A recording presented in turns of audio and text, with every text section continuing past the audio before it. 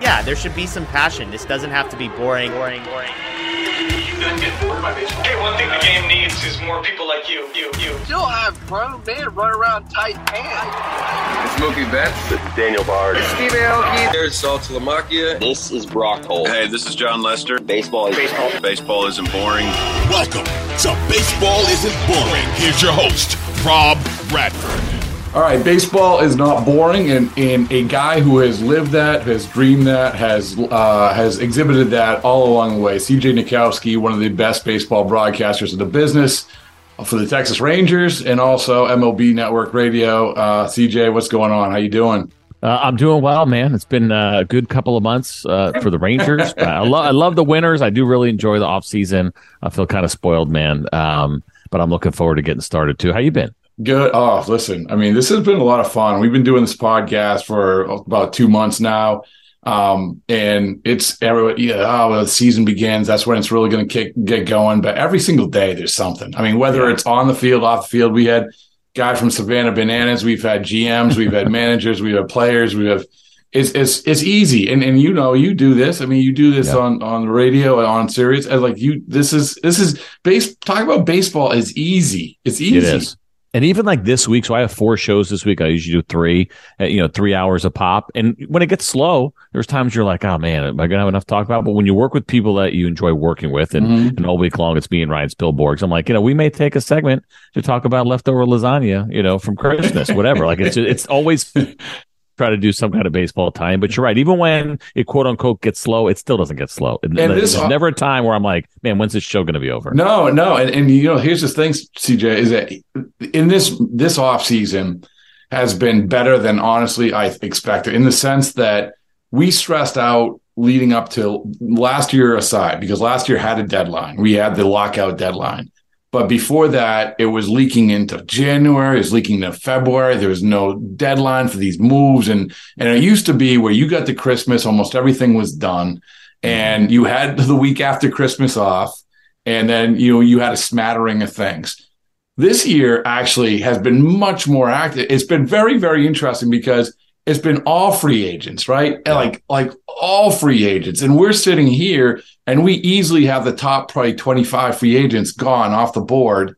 And now I would imagine now it's trade time. It's exhausting, but it's fun, man. Oh, it is fun. And speculation is fun. And fans love to do it. And we love to do it, right? And then, of course, you get the ridiculous trade proposals.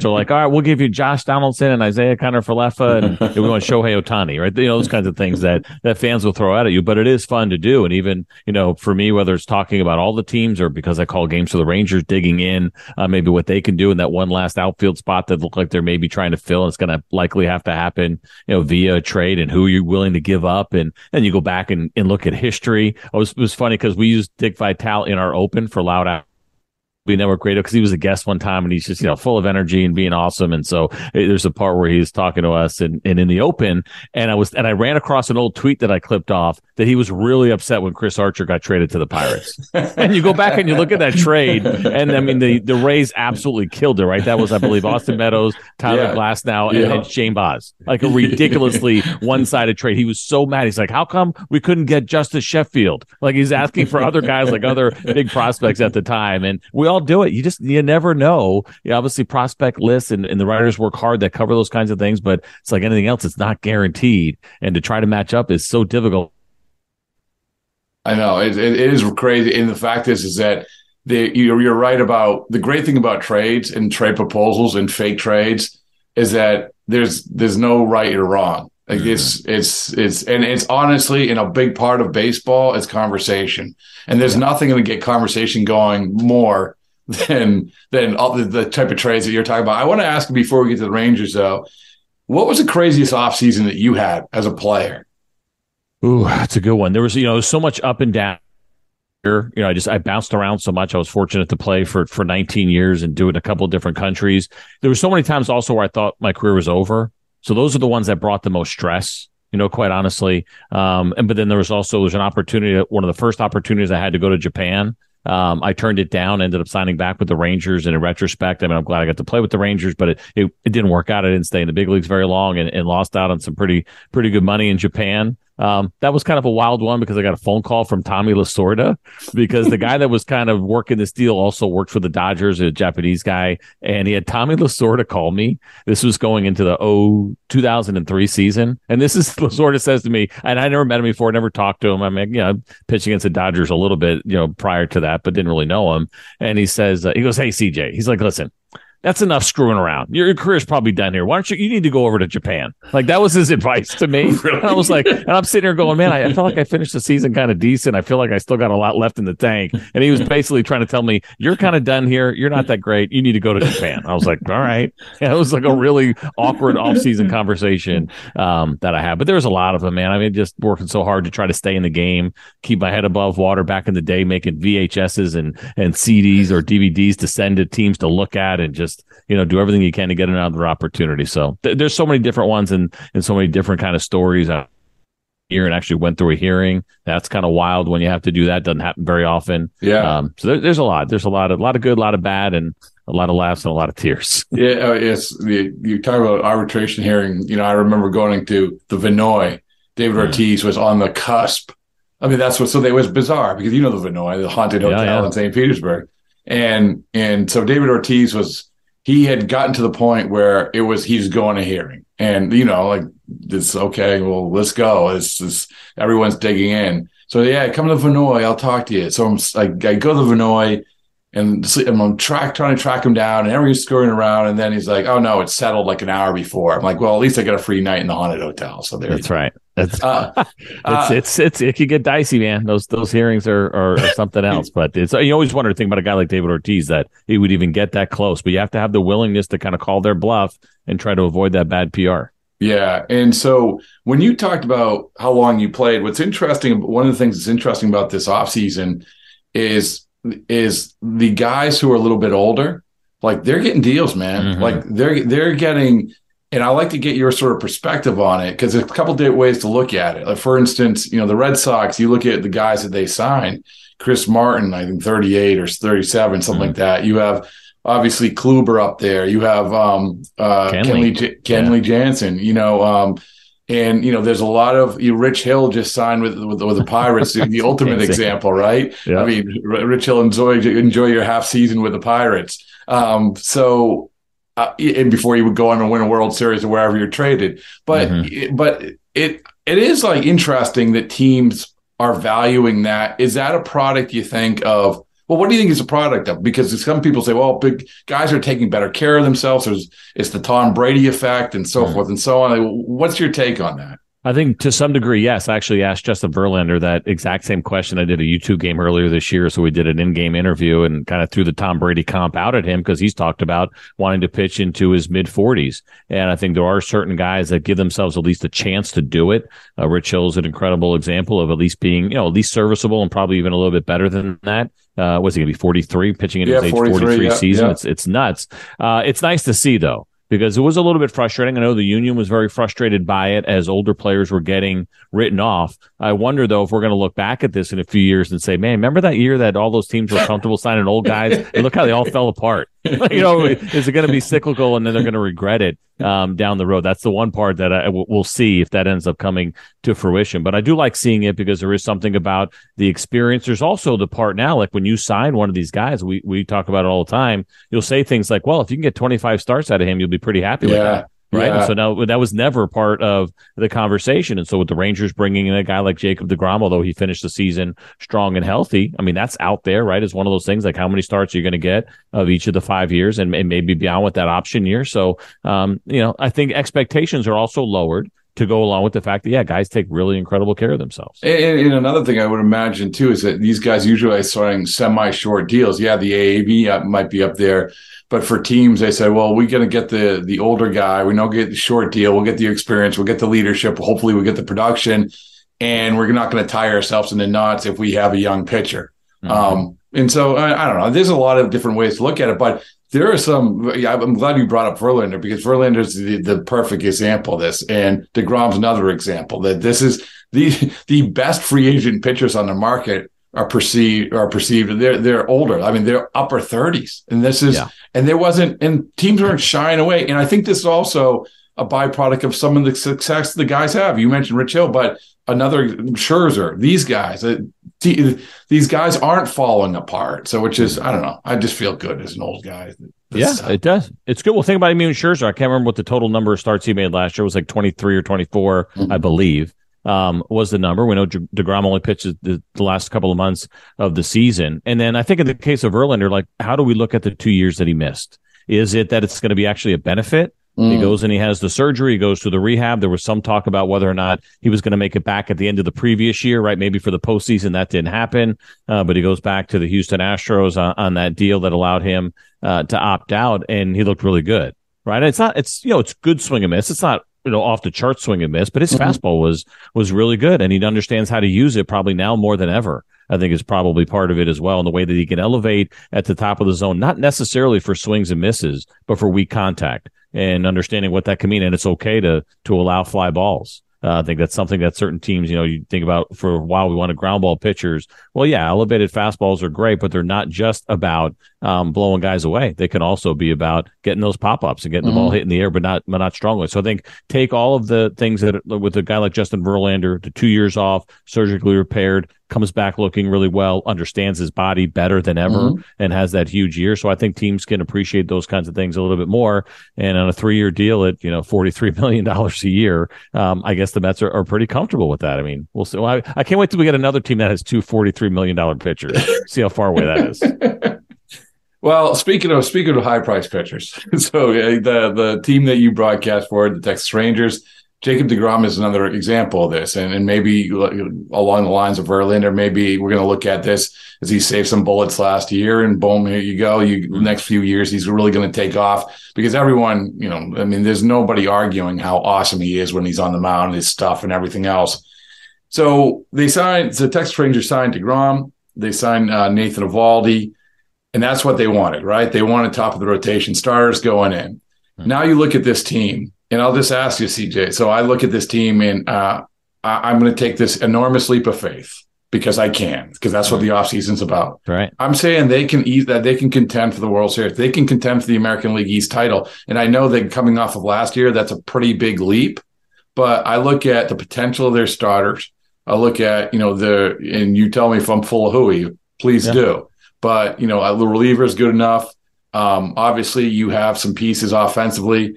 I look at them. It's a big ask to take that kind of jump, but I look at from the outside. Why not? Am I wrong? I mean, what do you feel? No, I think it's one of those things. The games that we play, especially as we get closer to the start of spring training, the beginning of the season, everybody has question marks, and how those questions get answered are going to dictate how your season's going to go. So obviously health is a big one when we're talking about pitching and leaning on pitching as much as the Rangers are. But I think the other questions that'll be answered or need to be answered that could make what you're talking about happen are things like, will Marcus Semien get off to a much better start than he did last year? It was a real slow start for him. It took him a long time to hit that first home run after hitting 45 the year before in Toronto, right? There was a lot of like, hey, what's going on here? So now, he goes through this situation where he's comfortable. Everyone expects him to get off to a much better start. Corey Seager set a personal career high in home runs. He hit 33 of them, but the overall offensive year, I think, was down a little bit for him when you look at some of the other things. He's going to be great and probably even better than he was last year. But the questions that have to be answered are things like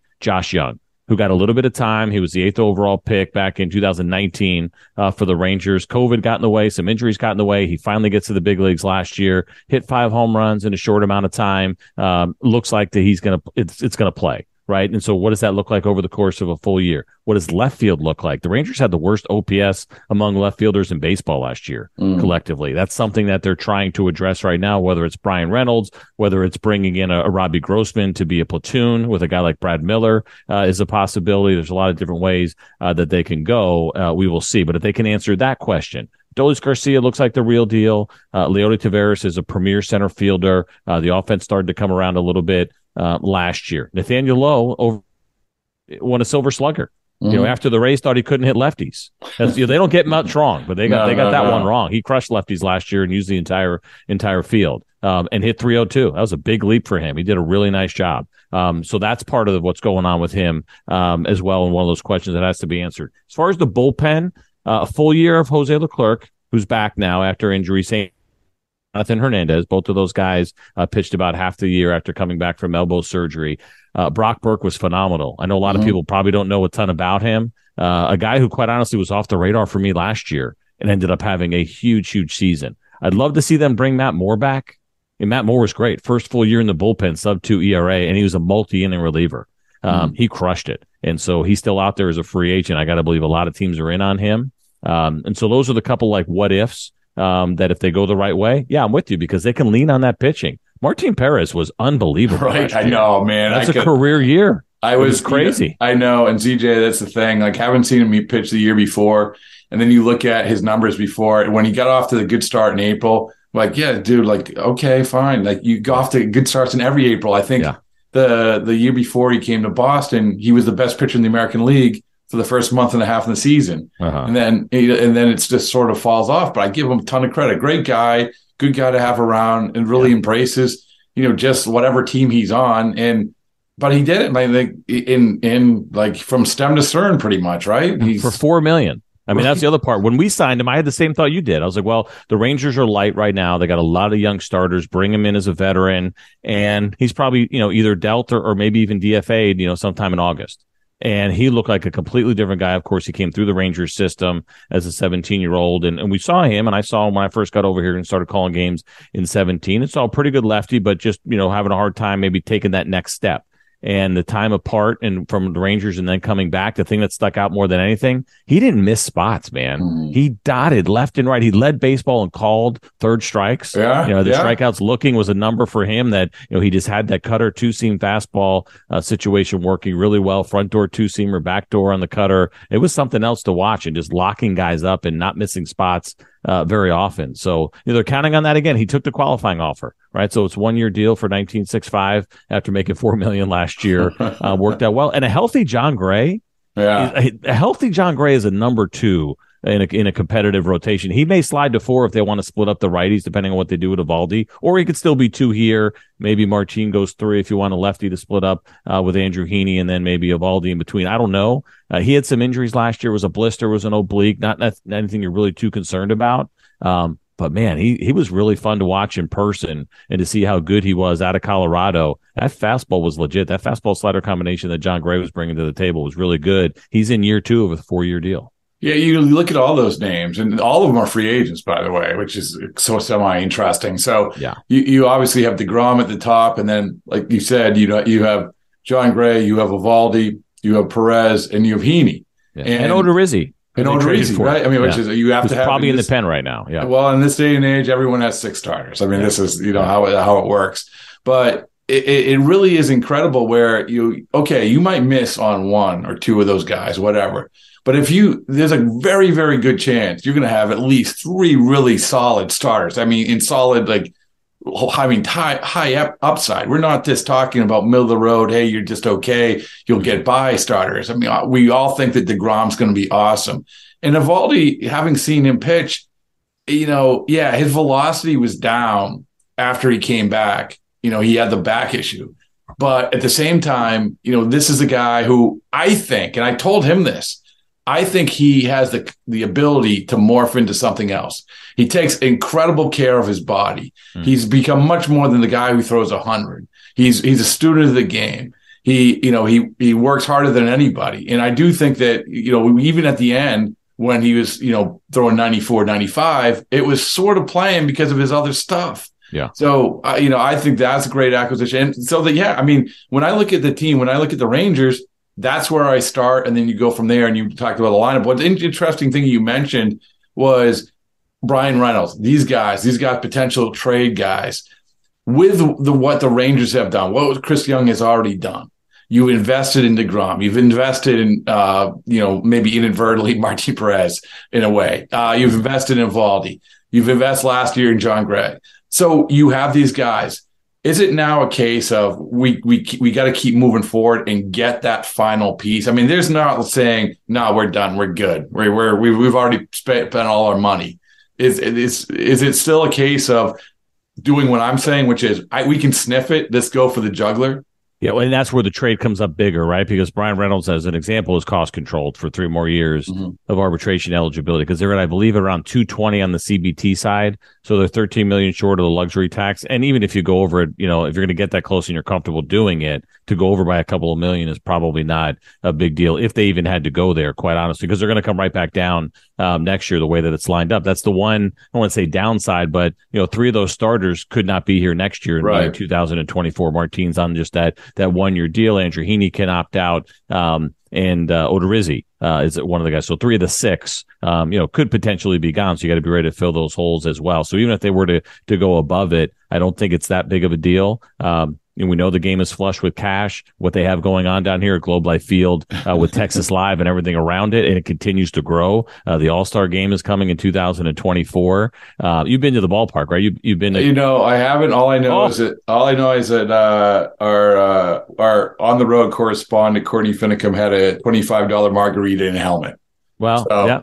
So that's how we get Jacob deGrom and others. But this whole Texas Live thing and what they do around the ballparks, it's incredible. I mean, they do really nice. Well, I know I've been to the Texas Live thing, so I was there. So I just hadn't been in the last couple of years, but it's, it is like, well, you knew that's the way it was trending. Just the mere fact is the shock and awe of last year. I mean, we focus on this year. Well, this is 2 years in a row. Mm-hmm. It's just, so I want to ask you. Yeah. So, but real quick, to answer your question, I don't think they are done.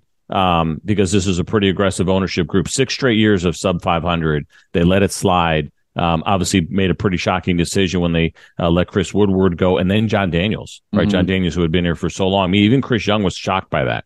Kind of caught him off guard a little bit. They were working in tandem, and JD had brought in Chris Young, and all of a sudden was like, hey, the ownership group decided Chris Young's going to be the guy. We want you making all the decisions going forward. So, yeah, they're not taking anything to chance. And we haven't even talked about the fact that Bruce Bochy's the manager, right? To get him to come out of retirement. Right. They're in. They are all the way in. That's the ultimate, I'm glad you brought that up. Like, that's the ultimate sign we're in. Call from mom. Answer it. Call silenced. Instacart knows nothing gets between you and the game. That's why they make ordering from your couch easy. Stock up today and get all your groceries for the week delivered in as fast as 30 minutes without missing a minute of the game. You have 47 new voicemails. Download the app to get free delivery on your first 3 orders while supplies last. Minimum $10 per order. Additional terms apply. This episode is brought to you by Progressive Insurance. Whether you love true crime or comedy, celebrity interviews or news, you call the shots on what's in your podcast queue. And guess what? Now you can call them on your auto insurance too with the Name Your Price tool from Progressive. It works just the way it sounds. You tell Progressive how much you want to pay for car insurance, and they'll show you coverage options that fit your budget. Get your quote today at Progressive.com to join the over 28 million drivers who trust Progressive. Progressive Casualty Insurance Company and Affiliates. Price and coverage match limited by state law. Hiring for your small business? If you're not looking for professionals on LinkedIn, you're looking in the wrong place. That's like looking for your car keys in a fish tank. LinkedIn helps you hire professionals you can't find anywhere else, even those who aren't actively searching for a new job but might be open to the perfect role. In a given month, over 70% of LinkedIn users don't even visit other leading job sites. So start looking in the right place. With LinkedIn, you can hire professionals like a professional. Post your free job on linkedin.com/recommend today. We can't forget that. And by the way, making the what is it, associate manager, Will Venable? For Will Venable. There's some titles out, and we got an offensive coordinator too. Oh, do you really? Yeah, we don't mess around. Yeah, Donnie Ecker, who came over last year. That's the state of the game too, right? I mean, as far as all of the different titles, and sometimes you have to give somebody a different title if they're already locked into a job, right? It sounds like it's higher. Yeah, that's exactly it. So you mentioned the possible going the trade route for some of these guys now. Mm-hmm. What's the status of the farm system? How do they feel in terms of, because one of the things that GMs will say when they sign these deals, these big deals, is that we can sign the big deals if we have the farm system to support it, because we want to get the most out of the big deals. Now, the big deals in this case, the position players, in terms of years. So when they sign Simeon, when they sign Seager, the idea is, okay, they're going to be around for 7 and 10 years. But we're going to have young players, cost-controlled young players coming up. Where do they stand with that? Well, I mean, I would say at least as far as in the infield, even on the big league roster, that would be Josh Young, who had a little bit of time last year. Nathaniel Lowe, I think he might be a Super 2, as a 2+, but still 4 more years of control with him. And then below that, some of the starters that we saw last year, Glenn Otto, Cole Reagans. Don't forget they drafted Jack Leiter a couple of years ago, Kumar Rocker last year. So a couple of those Vandy guys that were highly touted are in this system. Owen White is a really exciting arm that they have. Another first-round pick from a couple of years ago, a middle infielder, Justin Foscue. He's put up good numbers so far. He looks like he has a legitimate shot, and there's nowhere to put him. The middle infielders, you don't want to come through the system right now as a middle infielder. But that's why you trade him. I mean, there you go. That's how you get Brian Reynolds. And I would say Leody Taveras. I'd be interested in Taveras if I were the Pirates, if they get into that conversation. I mean, he is as good as it gets defensively, and I think he's made enough of a climb offensively where you can see that continued growth. Bubba Thompson, another first rounder we saw last year, fastest guy in baseball. It's so much fun to watch him run. Could have went and played football in Alabama. What's better than watching a fast guy go first? I mean, and he's got some form. It's like it's not the most beautiful looking form. That's what makes it even more interesting. And he just goes. He's got to prove that he can hit, but there's athletes all over the place. I think they have the pieces to make it happen. You never know. You know this better than I do, because I read stuff and I just take it for what it's worth, right? And so when the Pirates say, oh yeah, we know that Brian Reynolds wants to be traded, but we want him here, he's not going anywhere. Well, I heard the same thing about Sean Murphy at the end of the offseason, and he ends up being an Atlanta Brave. So I don't know what to make of that and how that actually works. But if you're taking calls, I do think the Rangers would have the pieces to make it happen. If not there, who knows with the Diamondbacks, with all the outfielders they have. I know they already traded Varsho, but they may be a team that you can entice. The problem is it's a seller's market, because, you look at what the free agency was for outfielders, kind of stunk. When Conforto's getting, Conforto, who barely didn't play and then didn't have a great year before that, he's getting the contract. There was a desperation, and you saw the Blue Jays out of the gate. They trade for Teoscar Hernandez. So the outfield market was, they need, in synopsis, people need outfielders. So if you have outfielders, you're in good shape. Yeah. So the Diamondbacks for sure. Yeah. Yeah. So, first of all, I hope I get you pumped up for your team. There you go. I'm predicting. Oh yeah. I mean, I love it. It's weird. Like if I do it, everyone's like, oh, you're a homer. Right. And so what you are, I think you should be. I think as a home broadcaster, to some degree, there's a homer element in there. You're there to sell the team. I mean, you can, let the writers beat the players up. That's the way I look at it. Or let the radio guys beat the players up. I'm going to give you a reason why you want to watch the game and why you want to be optimistic. So yeah, if they can get in and expanded postseason helps, they have the pitching to carry them. Can I ask you a broadcast question? I love talking. I think we've actually talked broadcasting before, and it's really interesting the way it's going, because obviously I come from the radio side. I've done a little bit TV, but very little. But I love looking at how things have changed. And since you've been doing it, we talk a lot about attention span. We talk a lot about things that they can do. And we had when the World Series was going on, and Ken Rosenthal was interviewing guys right after they hit home runs in the dugout. And that was a big line of conversation. And we had Joe Kelly on, and Joe was saying, that this is how far we come. Guys, look at the guys in back of them. They weren't giving the side eye to what are you doing an interview. Everyone understands that there is acceptance to it. So a lot has changed, I feel like, in the broadcast world. From your perspective, what are some of the things that have changed, even in the last couple of years, in your eyes? Yeah, so I've been fortunate to be doing it now for 10 years, 6 with the Rangers. I'll be going into my 7th with them next year. I think, when I started doing this, we just started dabbling into how much do you bring analytics into a broadcast. And it's, and I've tried to stay on top of it to make sure that I could stay relevant, right? A lot of the older guys that I've run across, whether they're teammates or former opponents, from my generation, kind of hate analytics. Not all of them, but it's a kind of a general statement. Sure. They don't love when it gets into a conversation. There's that balance in there of finding, because analytics by itself is a boring word, right? Is there another way to come up with it that makes it sound interesting? So I sat there and I feel things out, and you try to get a feel for your audience and understanding you're never going to please everybody. Mm-hmm. And so I try to, at least in that regard, keep it short to the point. If I can't explain it in 15 seconds, then I can't explain it. That's a good way to do it.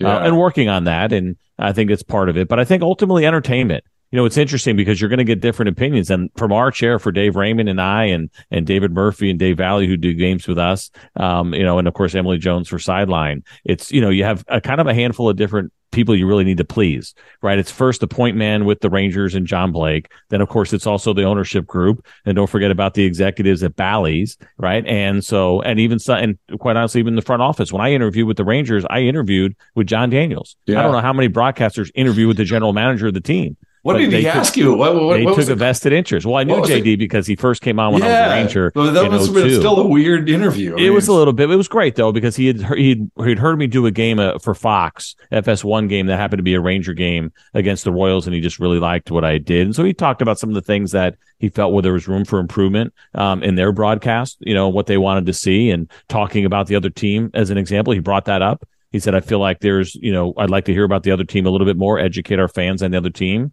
At the same time, our fans would be like, all right, that's enough about Mike Trout. We get it. He's great. You know what I mean? Like they don't care as much. And so you're balancing that. So I bring up all those different groups because they don't all necessarily want the same thing.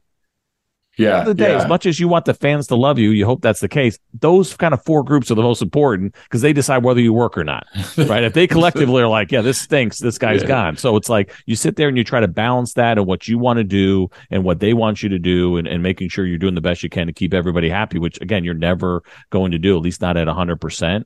But I like to, making sure that trying to make big moments feel big, try to add context to what's going on. I do listen to some of the feedback that I'll get from our viewers, as long as they're, not being jerks about the whole situation, or like, hey, I like that you were, trying to bring me along a little bit on what that meeting was like between the pitcher and the catcher. One of the things that we got a lot of good feedback on for a while, which kind of stinks now with PitchCom, is taking fans through the signals, right? What's going on here. Right. You get that nice tight shot on the catcher putting the signals down. He wanted the fastball in. He shook to it. He goes to the curveball instead. We get to find out whether the pitcher or the catcher was right. And then, because anybody can second guess. It's that ability to first guess and bring people along with the first guess. And if you're wrong, you're wrong. Who cares? But when you're right on the first guess, everyone acts like you're the smartest guy in the world. So I prefer to try to be ahead and guess. And if I'm wrong, I'm okay. Well, that's, we talked a lot about what's great about baseball over the last couple of months. And one of the examples I used was Bryce Harper at bat in the World Series. Everything about that at bat, that's what, everyone's like, oh, well, I don't want to pay attention. It's like attention span, this and that. Well, I get it. It's the playoffs, but take that moment, take that at bat where, to your point, you're guessing what the pitcher's thinking. You're guessing what the hitter's thinking. Okay, he throws a pitch. Why did he throw that pitch? Now what are you just thinking? And you're going through all of it to the point where the culmination, where you have obviously the image of the guy hitting the home run and everyone just exploding after thinking through every single moment of this. Yeah. That's what it's about, right? Yeah, and even if you get it wrong, right? John Smoltz is really good at it. I think understanding tendencies, which hitters are going to be aggressive early, and what does that mean for a pitcher, right? You have certain hitters that are willing to take a strike, are going to sit back. You're going to have guys that are looking for something to jump on, based on their history. Like, that's good knowledge to have, and those numbers are available to broadcasters like they are for everybody else. Get an idea on swing percentage on 0-0 counts or with runners on, and bring that into a broadcast. And again, talk about not after. He hits a first pitch fastball for a homer, hearing the analysts go, yeah, he's an aggressive first ball swinger. Well, no, we all saw it already. Bring me along, get me excited, build the moment up a little bit. Let's see if it happens again. And if you're wrong, I don't think it matters. But yeah, bringing, I think, as much as you can for viewers into the moment, to me is what you want to do. And again, you're not going to be right all the time, but it is fun. I remember my very first year calling games. Tony Barnett, right-handed reliever, was with the Rangers, and he comes in to face a lefty. And so I got my dad and I'm ready to go. And I said, listen, Tony's heavy cutter, and this left-handed hitter is terrible against cutters. And I have the data ready and I spit it out. Right. And sure enough, like first pitch cutter, broken back, ground ball, innings over. And I see a tweet from a guy who sends me. He's like, oh man, I'm loving this new generation of Rangers baseball. And CJ letting us know ahead of time, like, hey, this is why the righty came in to face the lefty. And here's why you can believe in it. And here's the data behind it. Those kinds of things, you were Romo. Like you were pre-contract Romo for a batter. Yeah. But like I said, but it's okay to get them wrong too. It really is, because there's so many different things that can happen in a game and so many different strategies. Absolutely. So the last thing is, and I appreciate your time, CJ, is that we had this question after Correa signed with his first, or agreed with his first team.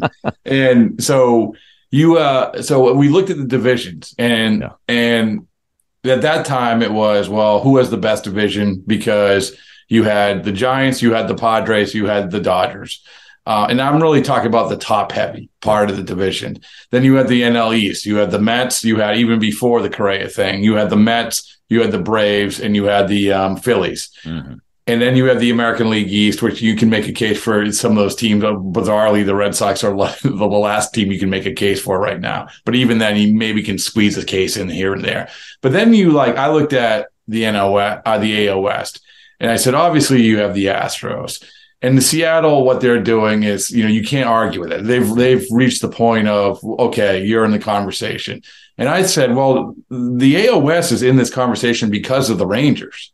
Like, so how would you rank the divisions? Yeah, it's a tough one. I think, obviously Eovaldi and that signing, the Rangers have gotten even deeper, and we're not done yet. I will tell you this, just totally random. I talked about this on MLB Network Radio today. If this Correa thing falls through, keep an eye on the Angels and the Mariners, because he'd be a fit on both of those teams. And then that's going to change things dramatically, especially if somehow he gets interested in doing something short-term again in high AAV. I think he really wants to be with the Mets, but I don't know if he's going to, listen, if they want to try to lower that deal, I get it, why he might not be open to that idea. But this division runs 4 deep, and it's the starting pitching. I mean, the starting pitching for those 4 teams, obviously the A's are kind of doing what they're doing, and they just haven't spent. I know they brought in Trevor May, but it's, it's a light team and probably a non-contender. Yeah. But the other 4 run ridiculously deep. I know some people, watch the Angels' moves and say, kind of ho-hum. Look a little bit closer at the 4 lefties they have in that rotation and what they put up last year to go along with Shohei Ohtani. I talked to Mark Gubicza today, and he thinks they'd probably even go out and get one more to have that 6th kind of starter. And Michael they were in there on Eovaldi. I mean, they were in Kluber. So yeah. Johnny Cueto's still out there. He's an unbelievable miracle I think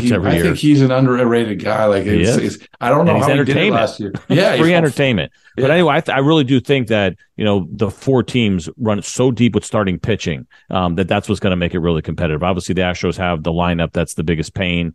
The fact that they have 6 homegrown starters. If you throw Hunter Brown in there in Houston, it's that should never happen in baseball. You can't be that good and that lucky. But here they are with 6 homegrown starters. But no, I do think it runs deep. And, I know a lot of people think, well, who's fighting for second place? But, as a Rangers announcer, you're like, okay, well, if just 1 or 2 things go wrong in Houston, right? One of the starters doesn't deliver. Maybe another one gets hurt, something like that. That's what it's going to take to knock them off their perch. But it's certainly a reality. Any of the other 3 absolutely have the ability to win that division. So it's going to be a fun year with less divisional play for the first time, of course, when the division gets deep, but I'm okay with it because there's something nice about bouncing around a little bit more too. All right. Well, listen, you no one would rather talk to today than you. So it's good stuff. And I look forward to our talks during the season and maybe even before. So thanks so much, CJ. Of course, Rob. My pleasure, man.